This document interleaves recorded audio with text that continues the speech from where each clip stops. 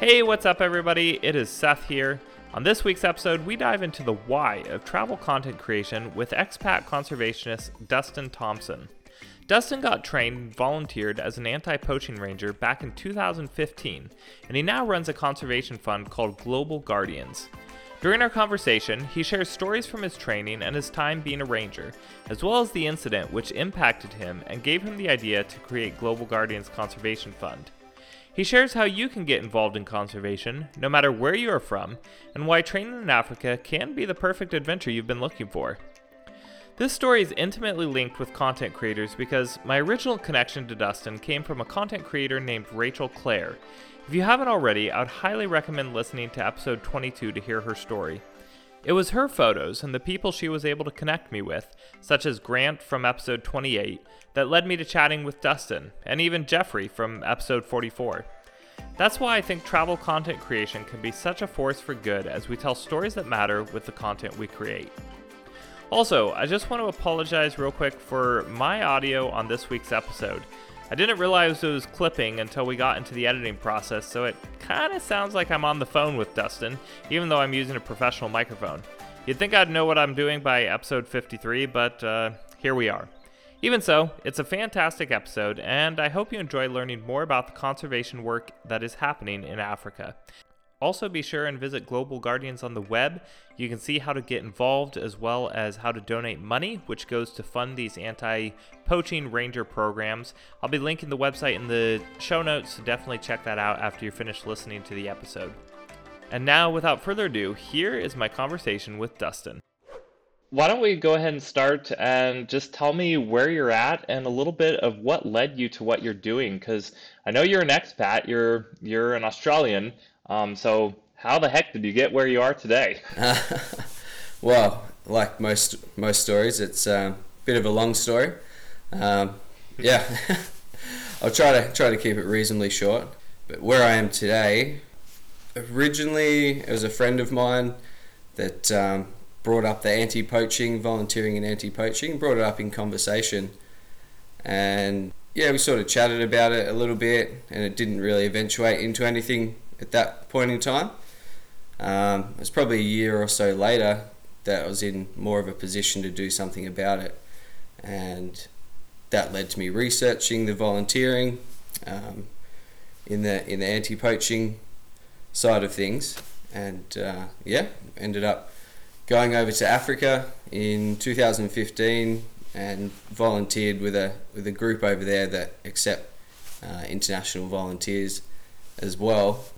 And yeah, that was the initial phase that kind of led to me starting Global Guardians. It's sort of led to where we are now.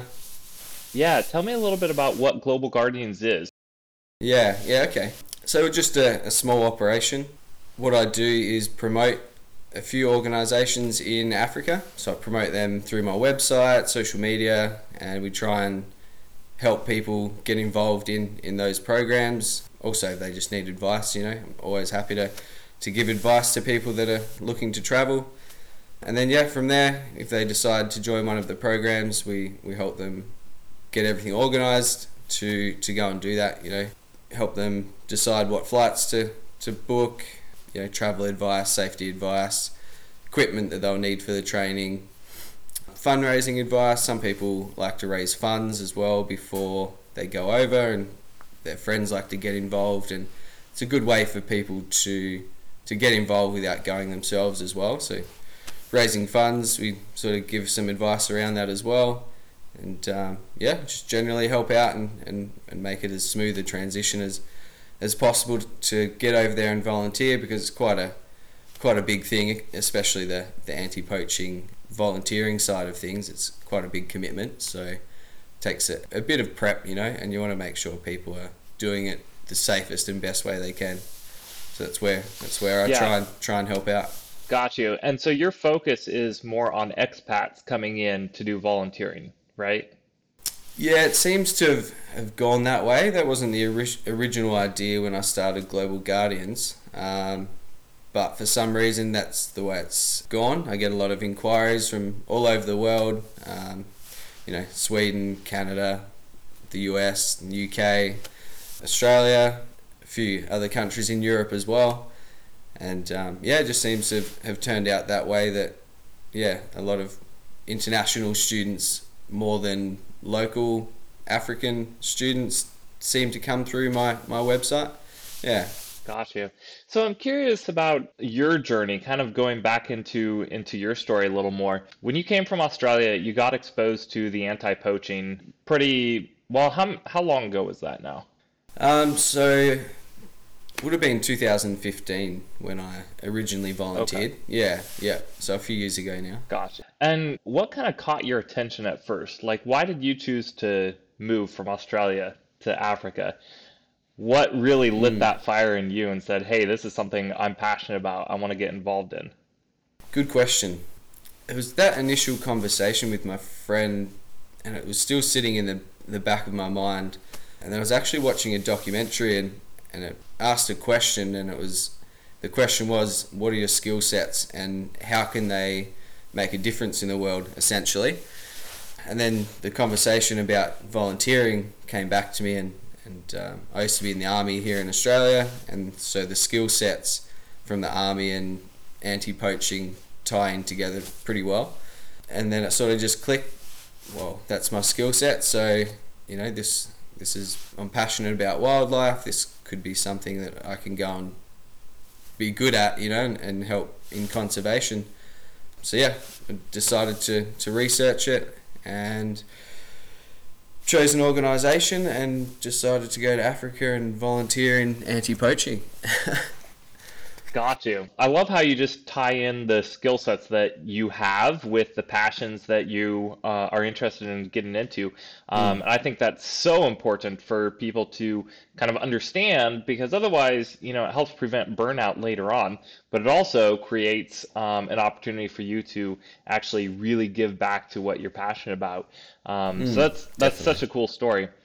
And when we're setting up this conversation, one of the things you mentioned is that you have a unique perspective as an expat coming in, working in conservation.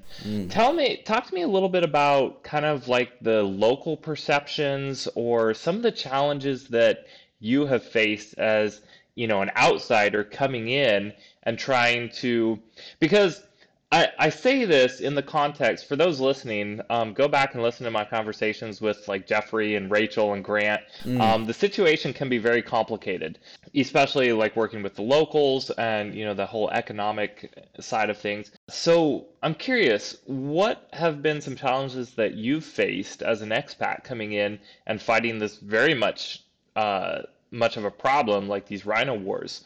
The first thing that comes to mind is during the training. Unfortunately, in South Africa, there's still quite a bit of tension between the black and white populations. So I noticed that a bit in training initially. They're sort of very standoffish towards each other.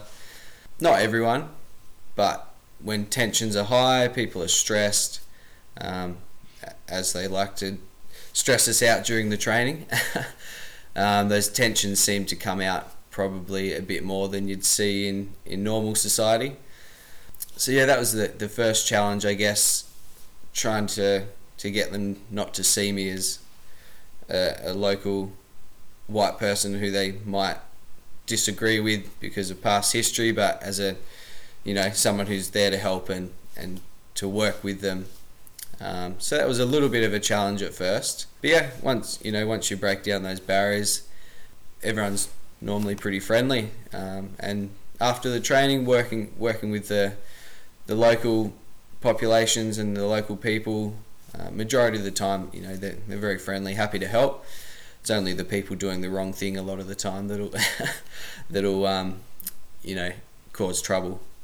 Yeah, that's interesting. Especially for you as an outsider coming in, you get those prejudices and it has nothing to do with you, which kind of goes back to, well, that's a whole nother conversation, but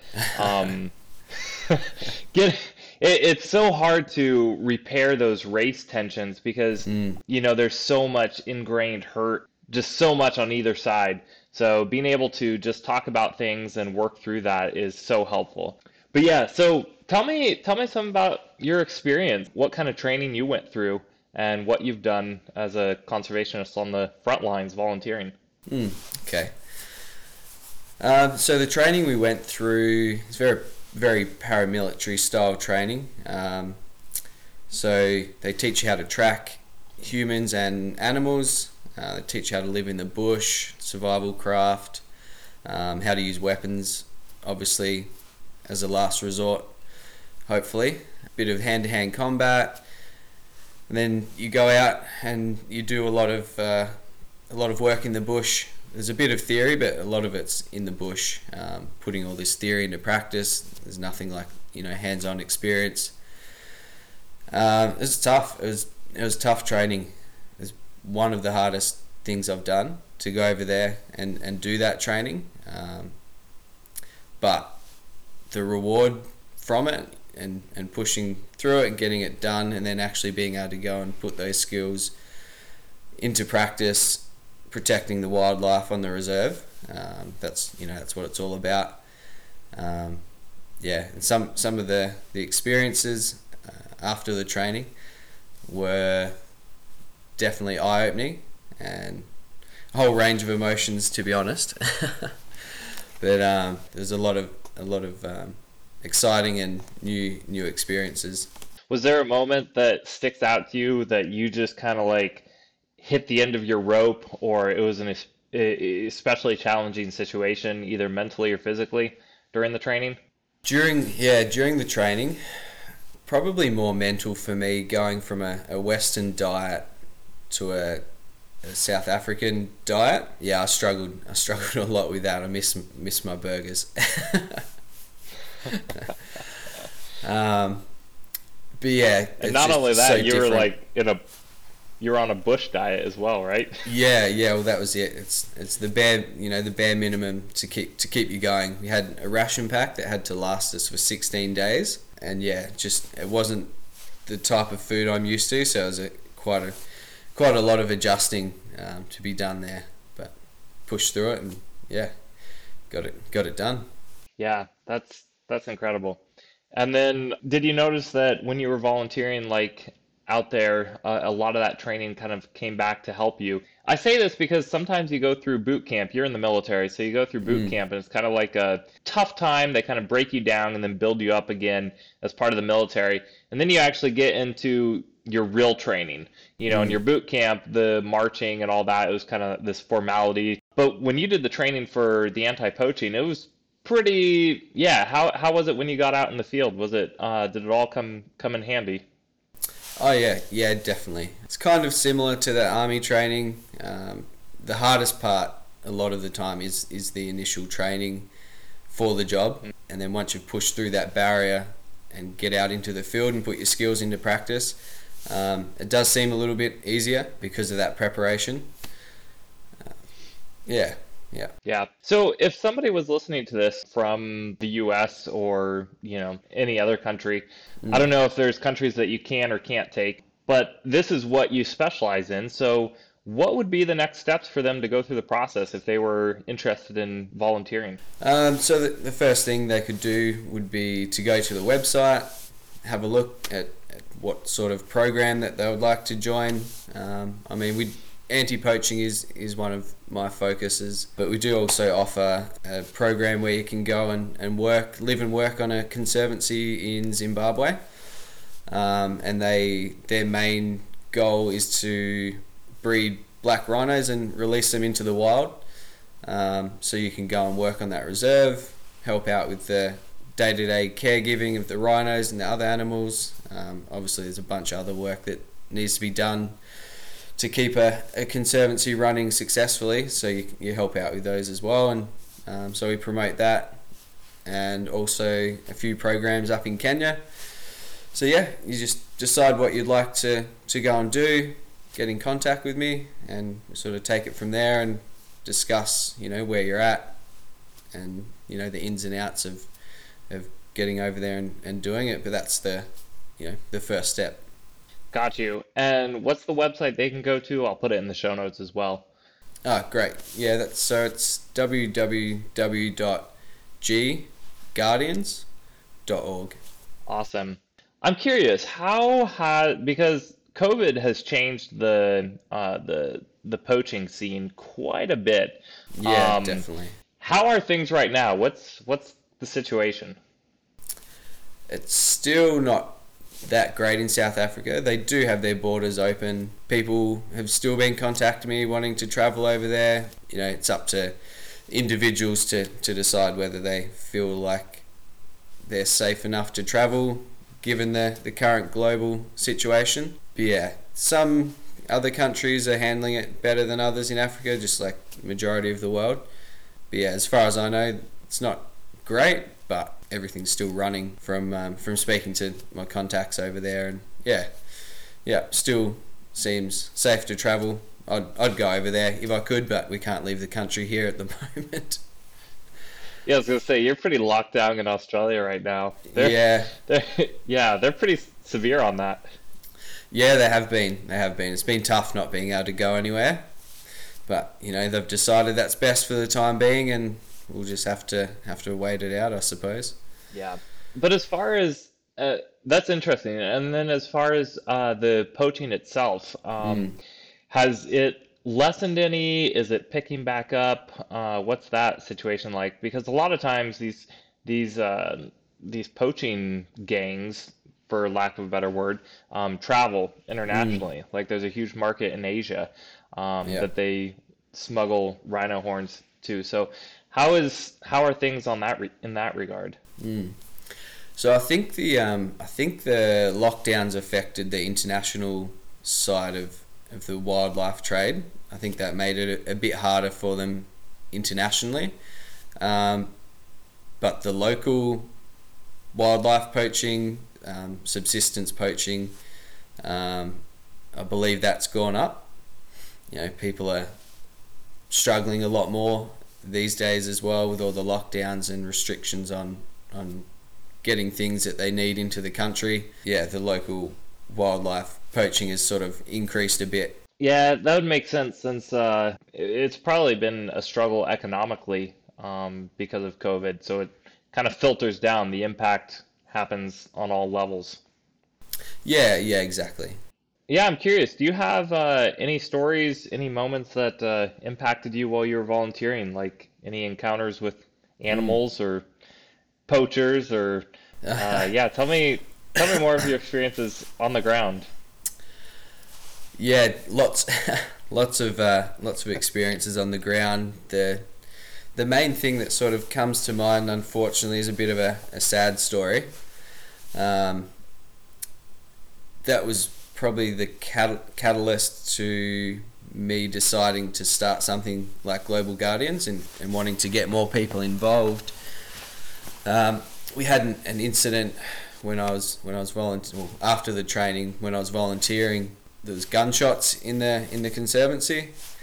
So I was a part of a quick reaction force, so a small unit that when something happens in the conservancy, we're on standby 24 hours and we react to that situation. So there's people on the ground in the conservancies as well. They camp out there full time and they patrol during the days to, you know, check for any entrance into the conservancy, that you know any people that aren't supposed to be in there, and also over night time as well. Poachers tend to you know hunt at night time, so they'll sleep out in the reserves and react to anything as well. And yeah, so one night there was gunshots in the reserve, and we heard that on the radio, so we got ready, jumped in the car, and drove to the conservancy, and we suspected that they would exit the conservancy at a certain point. So we set up an ambush, waiting for them to come out of the conservancy, and yeah, they didn't come out after about an hour or so. So we jumped back in the car, and there's only one main road that goes past the reserve. So we jumped in the car and we decided to patrol that. We figured, you know, if they're coming out on foot, there's going to be someone here to pick them up, you know, and take them across the border. because where I was working wasn't too far from the Mozambique border. So they tend to come in, hit the rhino, get the horn, and make a run for the border. So we decided to patrol the road, and this car came past on going the opposite way.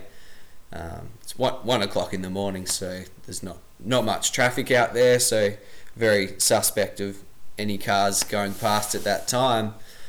And we noticed them hit their brake lights 3 times after they went past, and we all saw it in the rear vision mirrors, and we thought, that's a little bit strange.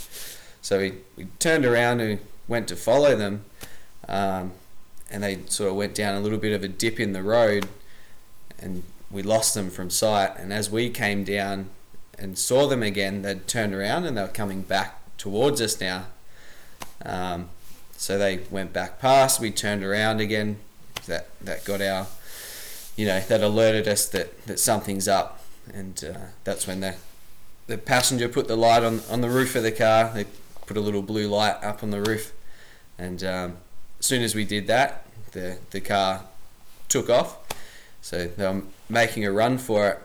So we chased them into town, got the local police to set up a roadblock. So the local anti-poaching units work with the police quite a bit, which is good to see that collaboration, working together to try and stop poaching. So yeah, they set up a roadblock in town, and we managed to stop this car in town, and we did a search of it. Unfortunately, there's nothing in the car, but we later learnt that the driver was the getaway driver for the 2 people that got the rhino in the conservancy. So we startled him probably 300-400 meters from picking up the 2 poachers with the actual horn. So yeah, he tried to draw us away from the poachers, which we later found out. And unless they've got something on them in the car, a weapon or blood from a rhino or something, there's not much you can do. The driver just denied it, obviously. Although all the signs and all the intel was there that this was the guy. And we later found the spot where the 2 rhino poachers were sitting by the side of the road to be picked up by this guy. Obviously, you learn tracking in the training, so you can tell where people have been sitting. There's a bit of rhino blood there from the horn as well. So that was very frustrating. And we found, unfortunately, once the sun came up, we found the rhino that they had shot and taken the horn, which was one of the saddest moments over there. A lot of emotions, after we were up for about 36 hours trying to find these guys, and obviously chasing the getaway driver, and then to have to do an autopsy as well on the rhino after all that was sort of when it clicked. After doing the autopsy anyway, that was sort of when it clicked. I was like, well, I think I could have more of an impact getting people involved than just me being there on the ground. If I can promote these conservation efforts and get people to get involved, I felt like I could have more of an impact doing that than just being one person on the ground. But everyone plays their role, and everyone has their part to do, and for some people that's enough. But for me, I felt like I had to do a little bit more. That was where it sort of started to actually happen from there to start Global Guardians. Unfortunately, that was a sad way to begin it, but that's the sad reality of what's happening to our wildlife. Yeah, it's usually tragedy that pushes change, Yeah, unfortunately. yeah. Man, that's so sad. And is there a way to define how many people you need, or is it just kind of the more the better. Yeah, it is hard to define. My opinion is, we can all only do so much on an individual level, but as long as you're doing what you can on an individual level, if everyone did that, the world would be a much different place. Obviously, certain projects over in Africa need more people than others, but yeah, it's just dependent on what area that you want to work in.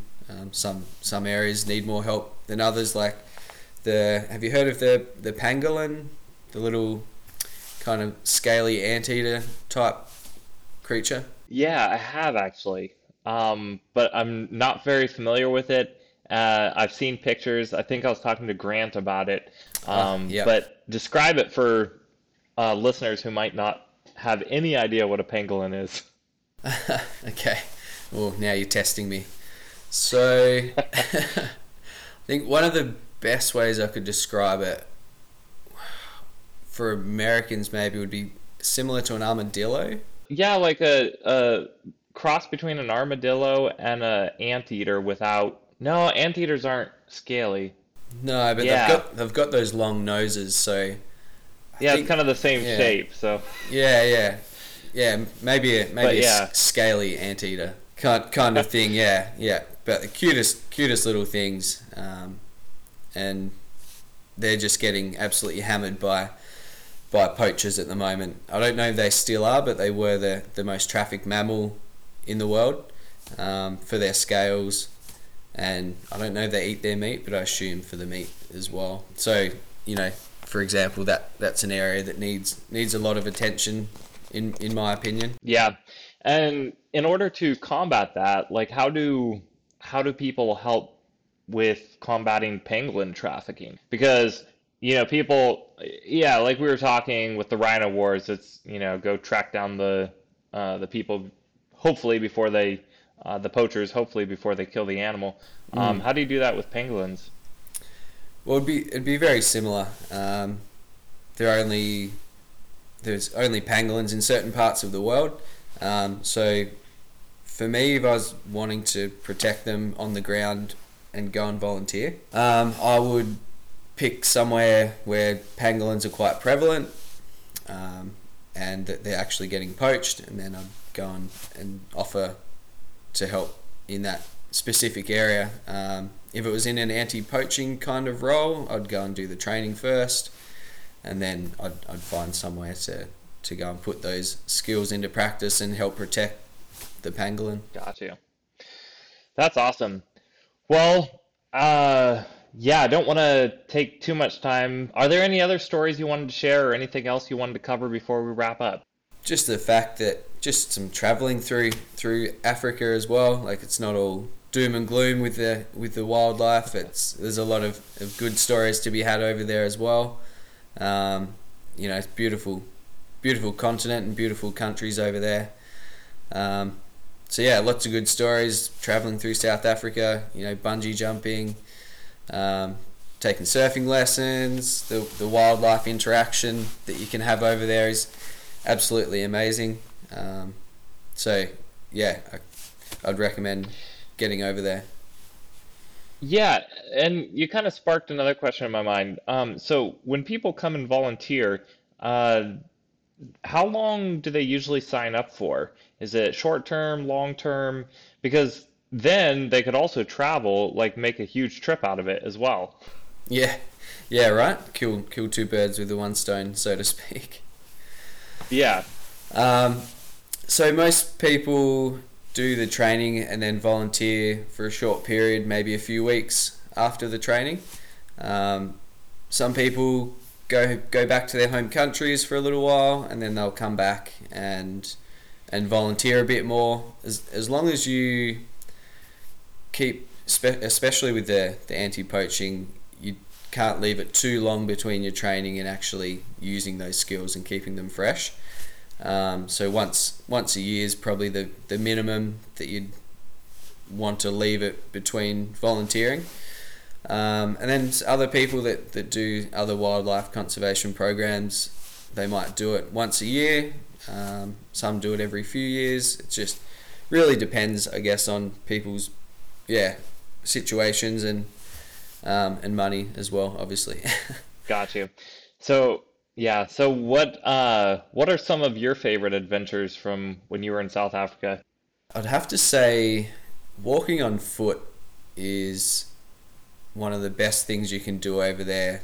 Game drives are nice. It's nice to be able to relax in a vehicle and drive around and see the wildlife. But walking on foot in the bush and being on the same level as the wildlife and being in their territory gives you a whole different perspective, I think, on being there. So getting out on foot and getting up close to the rhinos and seeing a rhino from the back of the car and then jumping out and being able to go on foot over and check it out. I think that was probably the best part of going to Africa, yeah. That'd be incredible to be so close to such a massive creature like that. Yeah, that's one day. Now that COVID is starting to disappear and people are getting vaccinated, one day I hope to visit South Africa. So Yeah. super excited for that. Yeah, you definitely should. Definitely should. And the East Coast too, like up in I haven't been to Tanzania yet, but up the East Coast, Kenya and Tanzania, I'd highly recommend getting up there for the wildlife. I'm sure you've heard of the Serengeti. Hmm. Yeah. So that's up in Tanzania. Huge area. Okay. Yeah, where you can go and see the wildlife. But I'm sure you'll get there one day if that's what you want.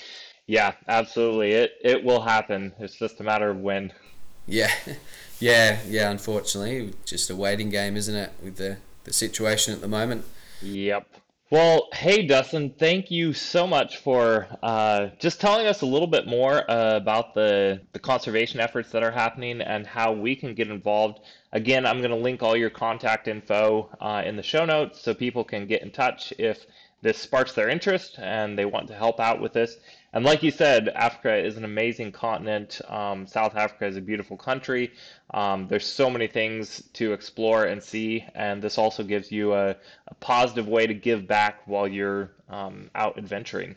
So now I want to wrap up with the travel trivia section. And now it's time for travel trivia. Travel trivia coming your way. First question, what's your favorite city that you've ever visited? Oh, okay, that's a tough one. I have a hard time picking any favorites because there's so much choice these days. It's so Is there hard. one that stands out with a special memory? Yeah. I'd say not Johannesburg. Cape Town. Cape Town definitely stands out. Beautiful city, and we had a surfing lesson there. Even though they're known for their great white sharks, decided to risk it and go for a surf anyway. And we did a bit of cage diving as well, which was that was a great memory. But yeah, as a city, Cape Town, love it. It's very vibrant, lots to do, and majority of people pretty friendly. Yeah, man. Cage diving. Were you face to face with the sharks then? Yeah. We actually had one come up and bump the cage, which was awesome. Yeah. That must be crazy. You're so out of your element. I don't know if I want to try it at some point just to push me out of my comfort zone, but man, that would be terrifying. Yeah. I can't lie. It's a natural instinct to be scared of a big predator. But you do feel a bit safer behind the bars. If you could live anywhere in the world permanently, where would you want to live? These are all the hard questions. Yeah, right. I was just having this conversation the other day about certain places that get into your blood. And I'd have to say Tasmania, the little Australian island. That's where I grew up. That's always going to be one of those places. And Africa as well. Africa and Tasmania are the two places that have really got into my blood. So I think I'd have to pick one of those two. I love it. What is the worst food that you've ever tried?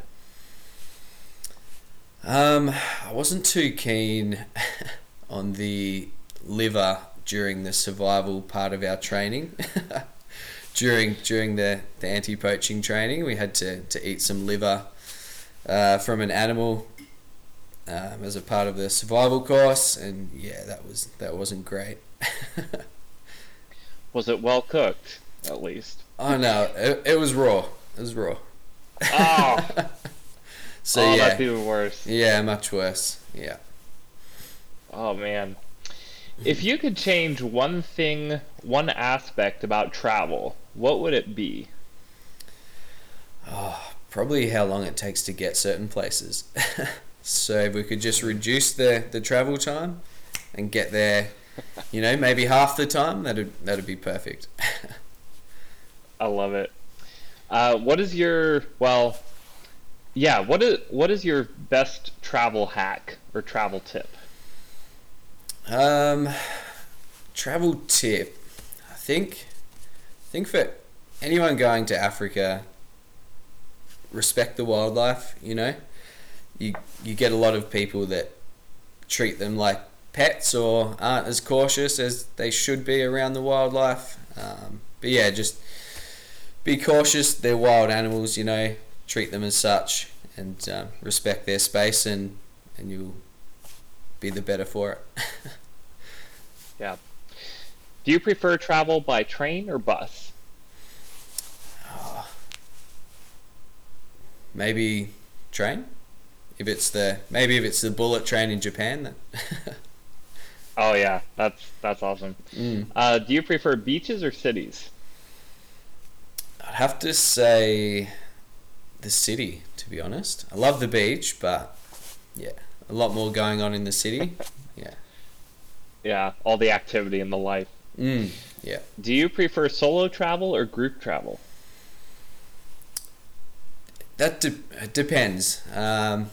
Overall, probably group travel, but depending on the trip, like I've been to Africa solo twice and also with a group, and they were both awesome. But yeah, maybe group travel. Yeah. Do you prefer planned tours or random exploration? I will have to say planned tours on this one. I do like a little bit of structure, not too much that you're flat out trying to meet deadlines while you're supposed to be traveling on holiday. But yeah, a little bit of structure is good. Love it. And then last question, it can be as long as you want it to be. What makes travel worth it to you personally? Yeah, from a personal perspective, I think it's being able to experience different cultures, and to help as well, depending whether you're going just for a bit of an R&R or whether you're going to do some conservation work. Being able to help out is great when you're traveling, but if you're just going for some R&R, then experiencing the local cultures and the food, and the sights. Love looking around. Love checking out different cities and different places and the geology, and just everything. Everything's so new and exciting.